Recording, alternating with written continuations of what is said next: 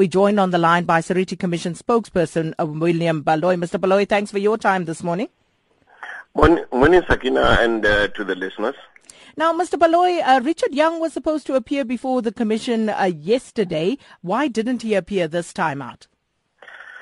Sakina, Dr. Richard Young did take the stand yesterday, and immediately at the beginning of his testimony, I think the legal representatives, especially of the Department of Defense and the Department of Trade and Industry, put a request to the chairperson that there are certain documentation that are in the possession of Dr. Richard Young, of which they don't have.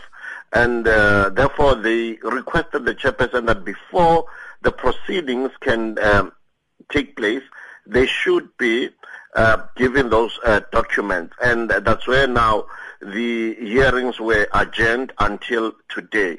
But let me quickly also indicate that of all the witnesses that have appeared thus far, Dr. Richard Young is the only witness that has stacks and stacks of documents. I mean, on a single night prior to the hearings, we produced more than 30,000 copies for his testimony, and again yesterday night we had to produce another more than 30,000 copies of documents for his testimony.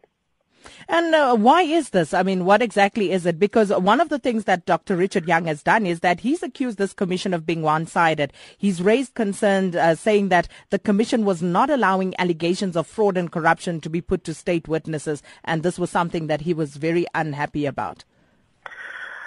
Sakina, let me also indicate that most of the witnesses that have appeared, especially the ones that attempt critics, they have been referring to Dr. Richard Young as the main source of their information.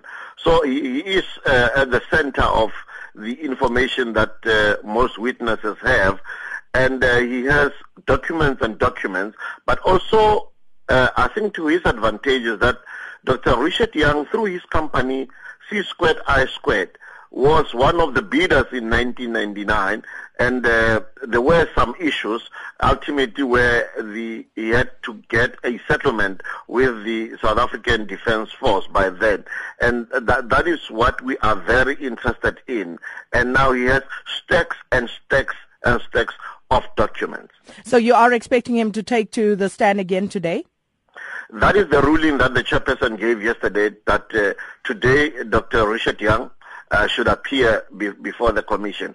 And fortunately, he is in town, so we're expecting him to take the stand today. Now, the commission was appointed in 2011, and President Zuma extended your term until April the 30th this year. Do you think that you will have sufficient time to wrap up the business at hand? Actually, we are supposed to be done by April, and I'm confident that we will be finished within this month. In March, we'll be done with the public hearings. Dr. Richard Young, I think it's one of the very last witnesses with a lot of documentation, because after him we'll then be having a representation from the companies that were successful in this bidding process. Then we had two investigators who were with the Hawks by then, the ex-Scorpions, and then that will be, I think, the end of this phase of the public hearings.